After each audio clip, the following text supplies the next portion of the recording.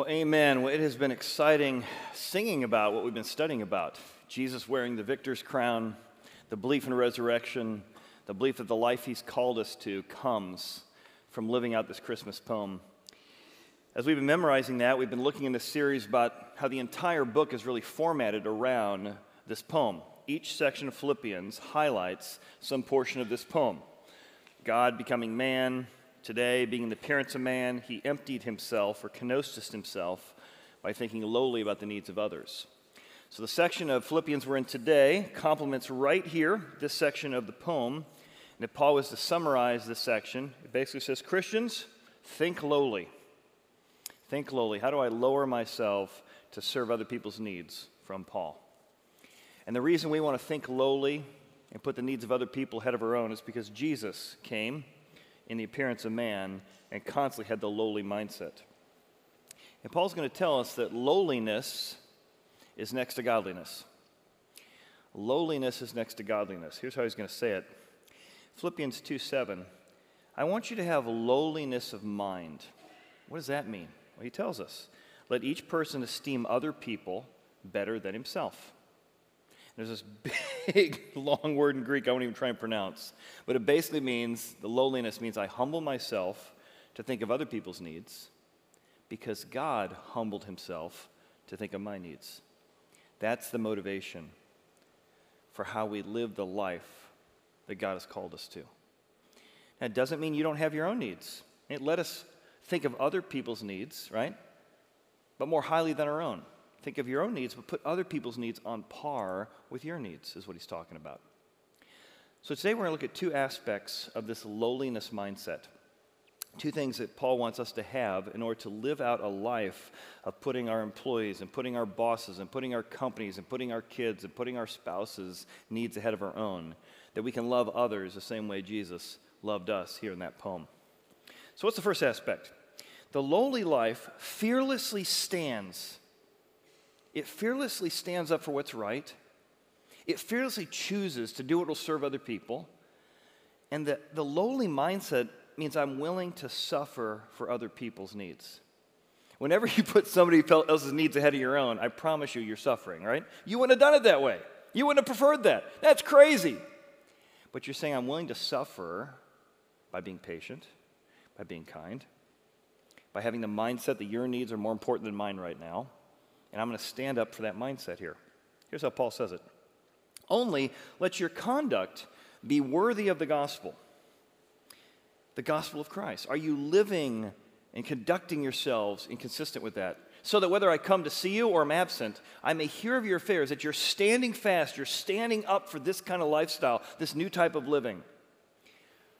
With one mind, it's a mindset, striving together for the faith of the gospel.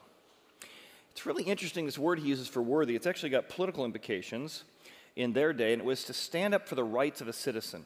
You're a Roman citizen. You need to act like a citizen. And if you remember, to live in Philippi was to live as if you lived in Rome. And most people would never, ever, ever be a Roman citizen. They couldn't afford to be a Roman citizen. In fact, if you had one of these, you'd got it made.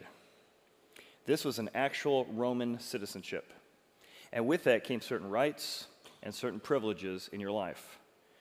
God says, Jesus has given you the ultimate citizenship in heaven. And I want you to stand for that, live for that. And because his citizenship was about prioritizing others, I want your life to be conducting yourself with the rights of your citizenship in heaven.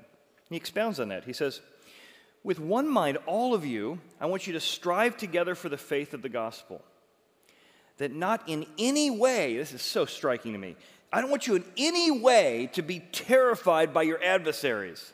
The people stoning us, the people killing us, the people throwing us in prison. I don't want you in any way to be fearful of your adversaries, which to them is proof of perdition, which is like a word of damnable. To be fearful to a Roman is damnable. Courage and honor. I want you to be fearless in your culture because it speaks to those watching you. But to you of salvation, for you to die like Christ died, it's gain. You're going to end up in heaven. May that mindset percolate your mind in everything you do. Not only to believe in him, but also to suffer for his sake. Now this is striking, having the same conflict which you saw in me, and now here in me, to die is gain, to live is Christ. Paul says two things. One, I want you to live fearlessly, standing up for the rights of others, suffering with other people, because the Romans are going to see that and be drawn to Christ. And number two, you worship through suffering. What? Look at Jesus. On the cross, he was worshiping God by putting the needs of others, your and my need for forgiveness, above his own. He worshiped God. Hebrews tell us, for the joy set before him, he endured the cross. In the same way Jesus worshiped through suffering, you can worship through suffering. It's not meaningless. You're worshiping God when you suffer for him, when you stand up for other people. I kind of this awkward moment happened a few weeks ago. I was on an airplane sitting next to Quinn. Beth had been got seats far back, so there's Quinn and I are here and Beth's in the back. And we sat in the seat, and all of a sudden a guy walks down the center aisle, and he's about 50-something, and he's got a 4-year-old, and he looks at the seat and says, I think someone's in the wrong seat. Oh, sorry, we have AB, which is right there, and we're in DE. The stewardess says, well, listen, it's literally the exact same seats. It's window seat, middle seat. Sir, would you be willing to just sit there so he and his son don't have to move? No, I paid for that seat. So he gets Quinn up, and we're crawling over people and crawling over the next person gets away, sit down in our identical seats. We sit back down and not thinking much of it. But I'm a little irritated. Next thing I know, a police officer comes on the airplane, walks down, somebody's in trouble, stops at our row, turns to this guy and says, you need to come with us. He's like, what? He says, you need to come with me. Well, this is my son. I can't leave my son here. Leave your son. I'll take care of him. Could you at least tell me what I'm being accused of? I won't ask you again. Walk away. In that moment, I thought, oh my goodness, what's going on here? And I was trying to think about it from all perspectives. Is this guy a child abductor? If so, I felt for the police officer. You're walking in, you're either about to talk to a poor dad and accuse him of something that's not true, or you're about to stop a child abduction. I thought about the child who's having his dad taken away from him with no telling what he's accused of and no pulling him away. Then we'll add to the racial tension. There's lots of people around us, black, white, all thing. The police officer happens to be white. The 50-year-old happens to be black, and his son happens to be white, who's 4. Took him off the plane, took all the luggage off the plane,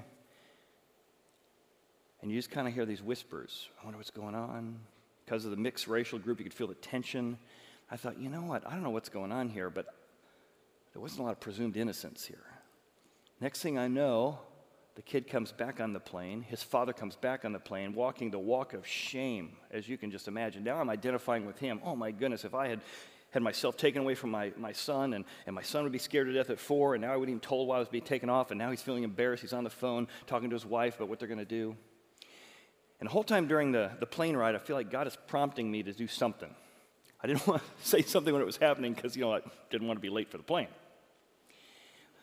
We land the plane, and I turned to him, and this guy who had irritated me before, right, because he got his seat. I said, listen, I don't know exactly what happened or what's going on, but I want you to know that I didn't see a lot of presumed innocence, and I'd be delighted to be at least a witness to what encountered if that'd be helpful. His whole demeanor changed. And the people around us, the demeanor changed. Man, I'm so glad. I said, I'll just show what happened, but again, I don't think there's a lot of presumed innocence. And he said, man, thank you so much. He took my name down, my phone number down, and we ended up running into him at the bathroom, and he just couldn't be more grateful. At that moment, I tried to think through all the perspective, not presume anyone is wrong, but just how can I identify with all the different pieces, and how can I step up and stand for the needs of others, even if it meant people looking at me a different way? What does it look like for you in your life, in your marriage, in your community to do that? To stand up fearlessly for the needs of others. The second thing Paul's going to mention, a different aspect of this lowly life mindset, is constantly focusing on the needs of other people. Here's how he's going to say it. He says, if there's any consolation in Christ, if any comfort of love, any fellowship in the Spirit, if any affection and mercy, fulfill my joy by being like-minded. Let this be your mindset. Loving, comforting. Have the same love for one another. Be of one accord. You're going to find later in the book there's a bunch of fights going on in the church. Be of one mind. Let nothing be done, let nothing be done through selfish ambition or conceit, but again in lowliness of mind. What does that mean? Esteem others better than yourself. Let each of you look out for your own interests. Nothing wrong with looking out for your own needs, but also the interests of others. Don't just live for selfish ambition. Now, if you were in the Greek culture, you'd probably immediately think of Narcissus. It's where we get the word narcissism. The god Narcissus fell in love with his own reflection. Man, am I great. Man, am I beautiful. Everything he did was motivated by self. The gods of the Greeks were always motivated by self. He said, that's not what our God is like. He's always motivated by serving others. And he extrapolates on this in a pretty amazing way. Jesus, who was the very essence or form of God, humbled himself. And the way the Greek is constructed here, you could read it two ways. One way would be, despite the fact he was God, he did the opposite of what gods do, and he humbled himself. But I think the better construction of the Greek is to say, because he was a different type of God, because he was the real God, and that God is always focused on other people. The Father loves the Son loves the Father defers to the Son defers to the Holy Spirit. It's always an other-centered being. He, of course, humbled himself. It's the essence of who our God is like. In fact, the word he uses here is interesting. Let this mind be in you that was also in Christ Jesus, who being in the very essence of God, did not consider it robbery. And the word robbery is to grasp. He didn't in every situation try to grasp at his privileges or grasp at his rights or, dare you talk to me like that. Instead of grasping for all his rights as God, he took the lowly mind and didn't grasp for his reputation or privileges. Now, this word grasp is very interesting because it's the exact same word used in contrast to Adam and Eve. For Adam and Eve were made in God's image, not God, but in his image. And Satan said to them, hey, here's an opportunity to be like God if you eat of the tree. And they took, and the word is grasped at the chance to be God, grasped at the chance to be in charge, grasped at the chance to tell other people what to do. And they took it and ate it, she and her husband. See, the God of the Bible is unlike any God that the Greeks had heard of before. He made himself, it's a Greek word kenosis, it's the meaning of Christmas. It means to empty yourself of your privileges, empty yourself of your rights, to empty yourself in order to serve other people. Jesus emptied himself, made himself of no reputation. How can I serve in this situation? How can I humble myself here? And therefore, God exalts those who do that. And he's challenging the Philippians and challenging us to have that mindset in our marriages, in our life, and in our daily decisions. What does it mean for you and I to let this mind? It literally means to mold your mind. That phrase, to let your mind in those days, was like taking an oil lamp and you would press it into the pattern, and that pattern would set the material, and it would come out as a mold of the oil lamp, and that way they were all the same. He's saying to you and I, if you will press yourself into Christ, if you'll press yourself into what he did, you will become like-minded. You'll have the same mind. You'll have lowliness of mind. You'll have this kenosis mindset. You'll think of the needs of others in this argument. How well are you molding your mind? And what does it look like when we mold our mind? There's three things that happen when you mold your mind. Number one, you see every opportunity as a chance to apply your faith. Therefore, my brethren, just as you always obey, not just when I'm around, but also when I'm present, work out, apply, put into motion is what work out means. Your own salvation. Put this grace, put this message, put this gift into operation with fear and trembling. For it is God who does the work. He's the one that molds you. But don't forget to press in and apply. What does it look like in this situation to have the lowliness mindset? For God is trying to will in your life and to do some good things to make you according to his good pleasure. Molding your mind means applying your faith in a situation. Number two, it means whatever situation I'm in, even if I'm suffering, this is a chance to shine gratitude. Paul says, do all things, without grumbling and complaining. I can't even do one thing without grumbling and complaining. You want me to do all things? Why? Because every chance you have is to mold your mind to say, I want to be blameless and harmless children of God without fault in the midst of this crooked and perverse generation, that I can shine like a light in the world because of the way I choose gratitude and choose to be grateful for what God's doing in my life. Holding fast the word of life so I can rejoice in the day of Christ and may not have run in vain. Then he says, this is a chance to worship through suffering. Yes, and if I am being poured out as a drink offering on the sacrifice and service of the faith, I am glad and rejoice with you all. For the same reason, you also be glad and rejoice with me. When I see you guys living and being molded like Christ, it reminds me my suffering was worth it. And when you suffer for Christ, the people who see and come to Christ, you will know that your suffering was worth it. Mold your mind into the needs of others and to kenosis. Now we're going to dig it down into this word kenosis, but to do that, remember Paul was writing these words from prison. Let's dig down into the meaning of kenosis from prison as well. Let's watch.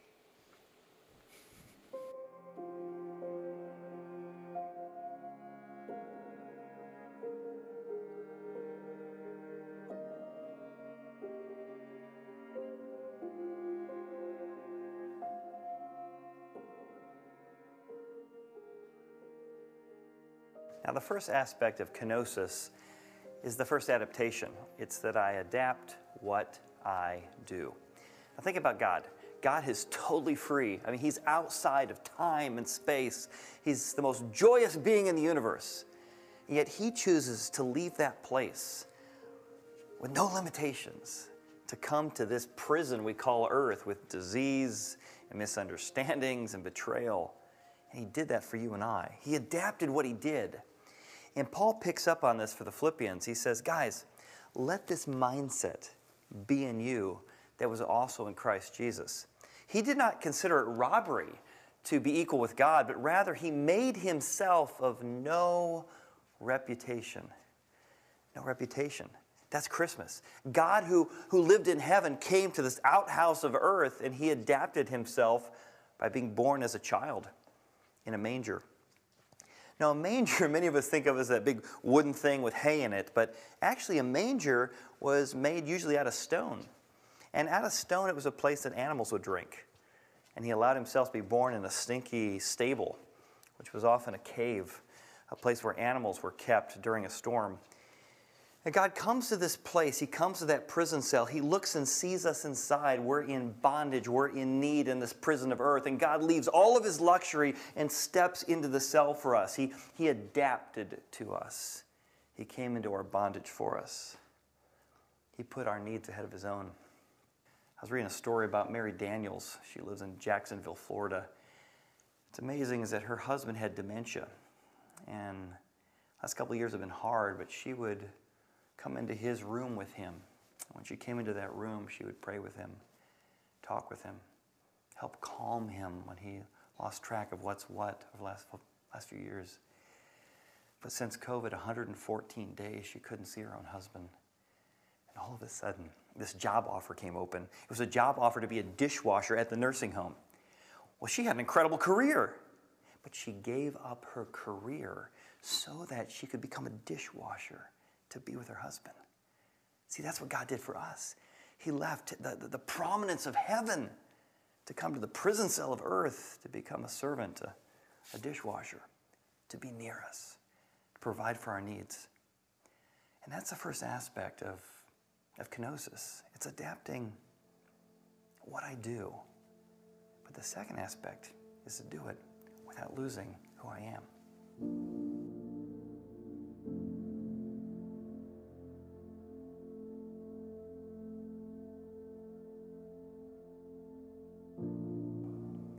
You know, every prison has a chapel. Why is that? A chapel is like a sacred space where people can come and find forgiveness, and find hope, and find joy.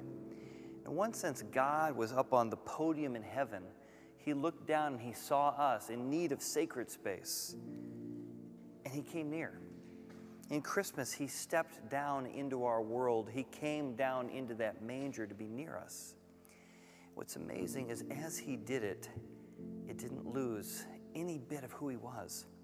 See, that's our Christmas adaptation number 2. I adapt what I do without losing who I am. See, Paul goes on. He says, Jesus did not consider it robbery to take the form of no reputation. And that phrase, to take the form, is to empty yourself, to kenosis yourself. It's almost like saying that God took 100% of who he is as God and poured it out into 100% of a human being. He did that out of humility. He wanted to become what we needed, so he emptied himself. Now, he gave up some things temporarily, right? No longer was he omnipresent. He was in the form of that child. But he came and dwelt among us without losing who he was. He was in the likeness of God. Doesn't mean he looked like God but wasn't really God. He was fully God, but he poured himself in to a human being without losing not one little bit of who he is and who he was. Now, why is this so powerful? Why does that even matter? Because if he's fully God, right, he can represent God's justice. But if he's fully man, he represents our need and our humanity. He can truly substitute for us, which is what he did. Now, there's a lot of unhealthy relationships, right? You've often heard of codependent relationships. I've got to adapt. I've got to become whatever you need. But I'm not doing that out of strength. I'm doing that out of weakness. I am actually losing who I am. You've had brothers or sisters or people who get married and you're like, wow, I don't even recognize them anymore. They've lost themselves in that relationship. That's not what God did. He didn't lose himself. He served, he humbled, he came near us because he's God and because out of strength, not weakness, he chose to adapt without losing one little bit of his divinity. Others of us have seen domineering relationships where one person demands that we act a certain way or demands that we adapt. It's not what we're talking about here either. God doesn't demand. He chose to serve. He chose to forgive. He chose to come near in that little baby because of who he is. It's what God does. God looks, God sees, and God serves. God is always about adapting to other people without losing who he is.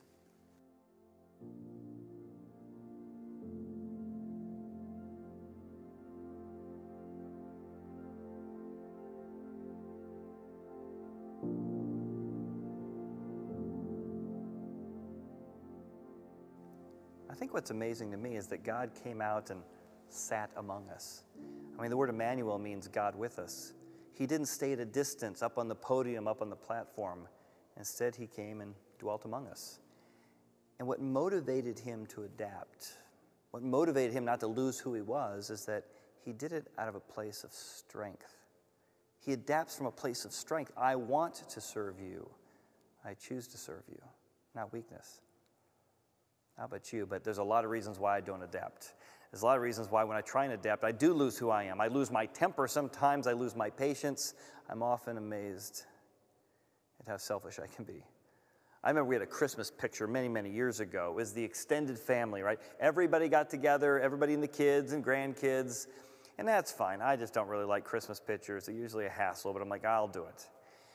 And I don't really care what I wear typically. So I'm like, Mom, what do you want me to wear? So we put on outfits, and then all of a sudden I heard that one of our relatives, who shall remain nameless, had requested that we all wear jeans and a t-shirt. A second ago, I didn't care. But when I found out who wanted me to wear jeans and a t-shirt, I could feel myself stiffen up. No, I'm not going to do that. That's ridiculous. Why would we do that? For Christmas? I suddenly had all kinds of strong opinions about Christmas photos. I suddenly was not going to adapt. And it really wasn't because I cared that much. It's just because I didn't want so-and-so telling me what to do. Right? God was willing to do so much for us, and it's amazing what little we're willing to do to adapt to others. We get angry, we get irritated, we get, no one's going to control me, right? We do that. And Christmas is a reminder that if God really adapted to us in such an unbelievable way, he goes from being a multi-dimensional, beyond time and space being to a little child. He doesn't lose one bit of who he is when he does it. Couldn't you and I, out of a place of genuine strength, choose to serve other people, even people who irritate us, even people who annoy us or just drive us crazy in our family? Say, God, I'm going to adapt to them without losing who I am. Even though they may take it for granted, even though they may be very irritable and very controlling, that may be true. But I'm not doing it for them. I'm doing it for you. See, some of us are willing to go a little bit to adapt, right? I'll go to the first row. But sometimes the people who annoy us the most require us to go 2, 3, 4, go all the way back to adapt for them. But God did that for us. And that's what kenosis is about. It's emptying ourselves. It's pouring ourselves into others because God poured himself into us. I adapt what I do without losing who I am. But then there's a third aspect of Christmas adaptation. Why do we do it? We do it because of what you mean to me.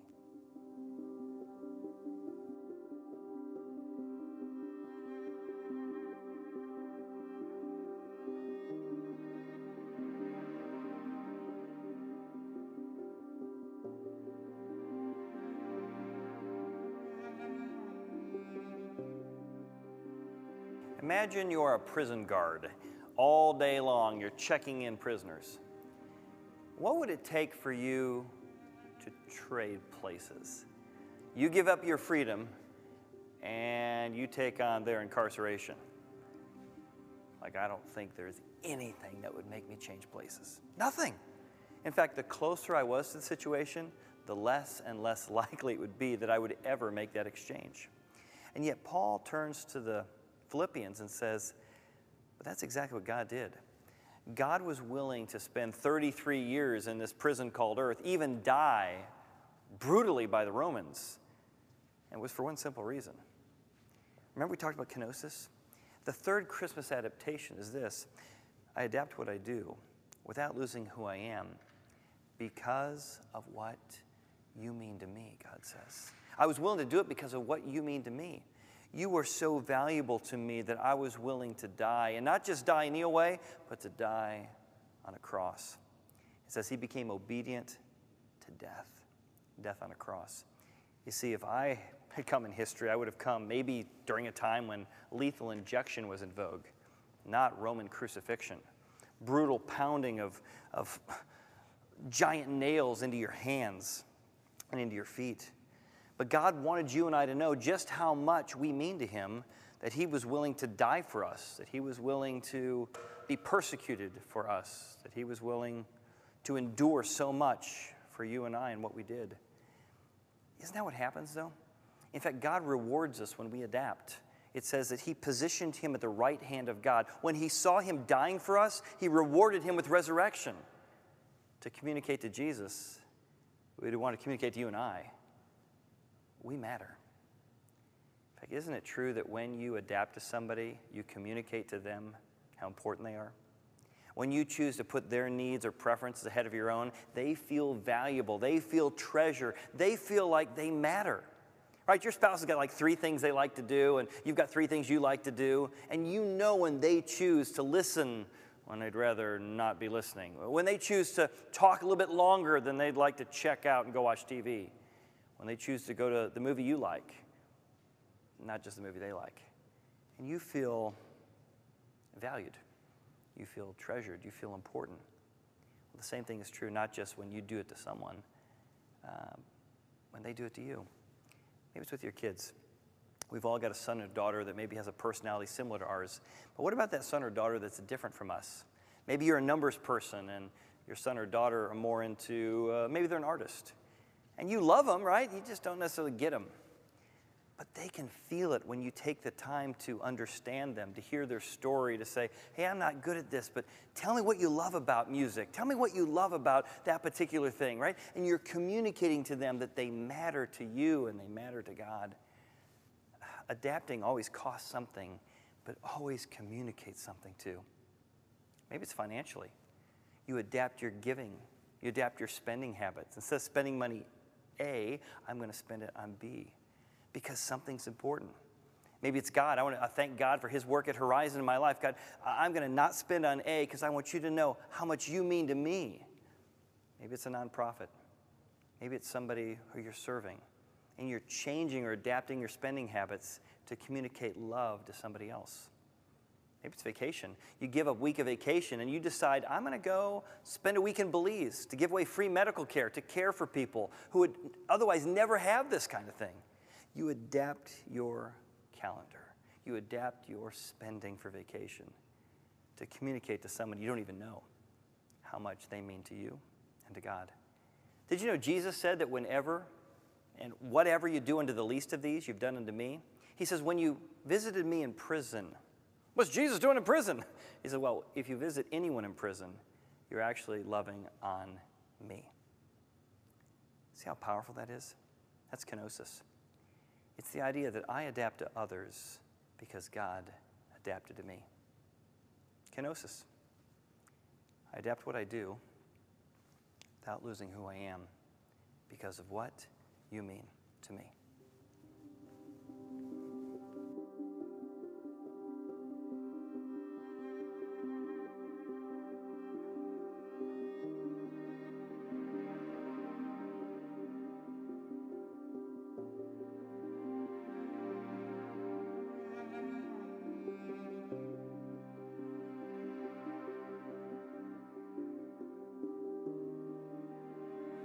So how do you have that Christmas mindset?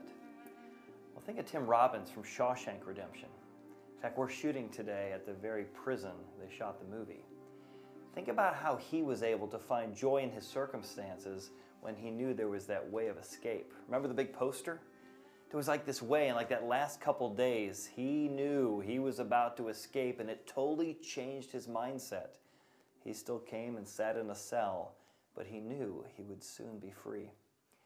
That's the idea Paul's getting at here. When you realize that whatever happens in this life, you can be free. Ultimately, God is with you in the midst of this, but also, you're going to one day get out of here. You have the hope of heaven and the full reward of it. In fact, there's a verse he goes on to say. He says, there's a secret to being content. And then there's a verse you may have heard, seen it on a jersey maybe. Philippians 4:13. For I can do all things through Christ who strengthens me. What if you really believed you could do all things through Christ who strengthens you? No matter what you face, no matter what you're up against, you've got a source of strength that can overcome anything. But see, that source of strength isn't just so you can run a good business or score some touchdowns. That's fine. But what he's really saying is God gives you the strength to do all things, meaning learning to be content in abundance and in need. That's the mindset that changes everything. And when you get that, God says, then I want you to be as generous to others as I've been to you. I want you to realize that I can give you the strength to serve others, forgive others, love others, give generously to others, compassion, money, service, because you know that I've done the same for you. You can live generously. You can live selflessly. Because you have something that cannot be contained and cannot be torn down by circumstances. Imagine Paul sitting in that prison in Philippi. He's been beaten to within an inch of his life. He's sitting in shackles. What they would do in those days is they would take your legs and spread them apart until they almost dislocated and then lock them down into shackles on both sides. You're bleeding. You're bloody. You've been beaten. And all of a sudden, you start to think about Jesus. What? Yeah, Paul starts to think about Jesus in the middle of those circumstances. How generous God had been, suffering for him, living for him, dying for him. And as he was suffering in that moment, remembering how Jesus suffered for him, something came out of him that surprised everyone. Now imagine Paul and Silas sitting here in their shackles, bleeding against the back wall. And now imagine you're a prisoner nearby. You're listening in. See, there's something about being at a prison. You love it when the newbies come in, right? You love it their first night because who knows, are they going to blubber like a baby? Are they going to cry? Are they going to swear? Or are they going to cry out to their gods? So all the prisoners that night are listening in. Paul and Silas are in prison. I heard they're religious. Can't wait to hear what comes out of them. And they all lean in on the wall. They lean up against the bars. And they hear something. At first, it's almost a whimper. Is he crying? No. It's music. I think he's singing. Paul's having a Christ Mass, Christmas, a Mass, a worship service about Christ. He, in this jail cell, in Philippi, is singing about how he adores him. And there's a second voice. It's like a two-part harmony. They're adoring Christ in their circumstances. It's like Christmas has not only come into this jail cell, it's now filling the entire prison.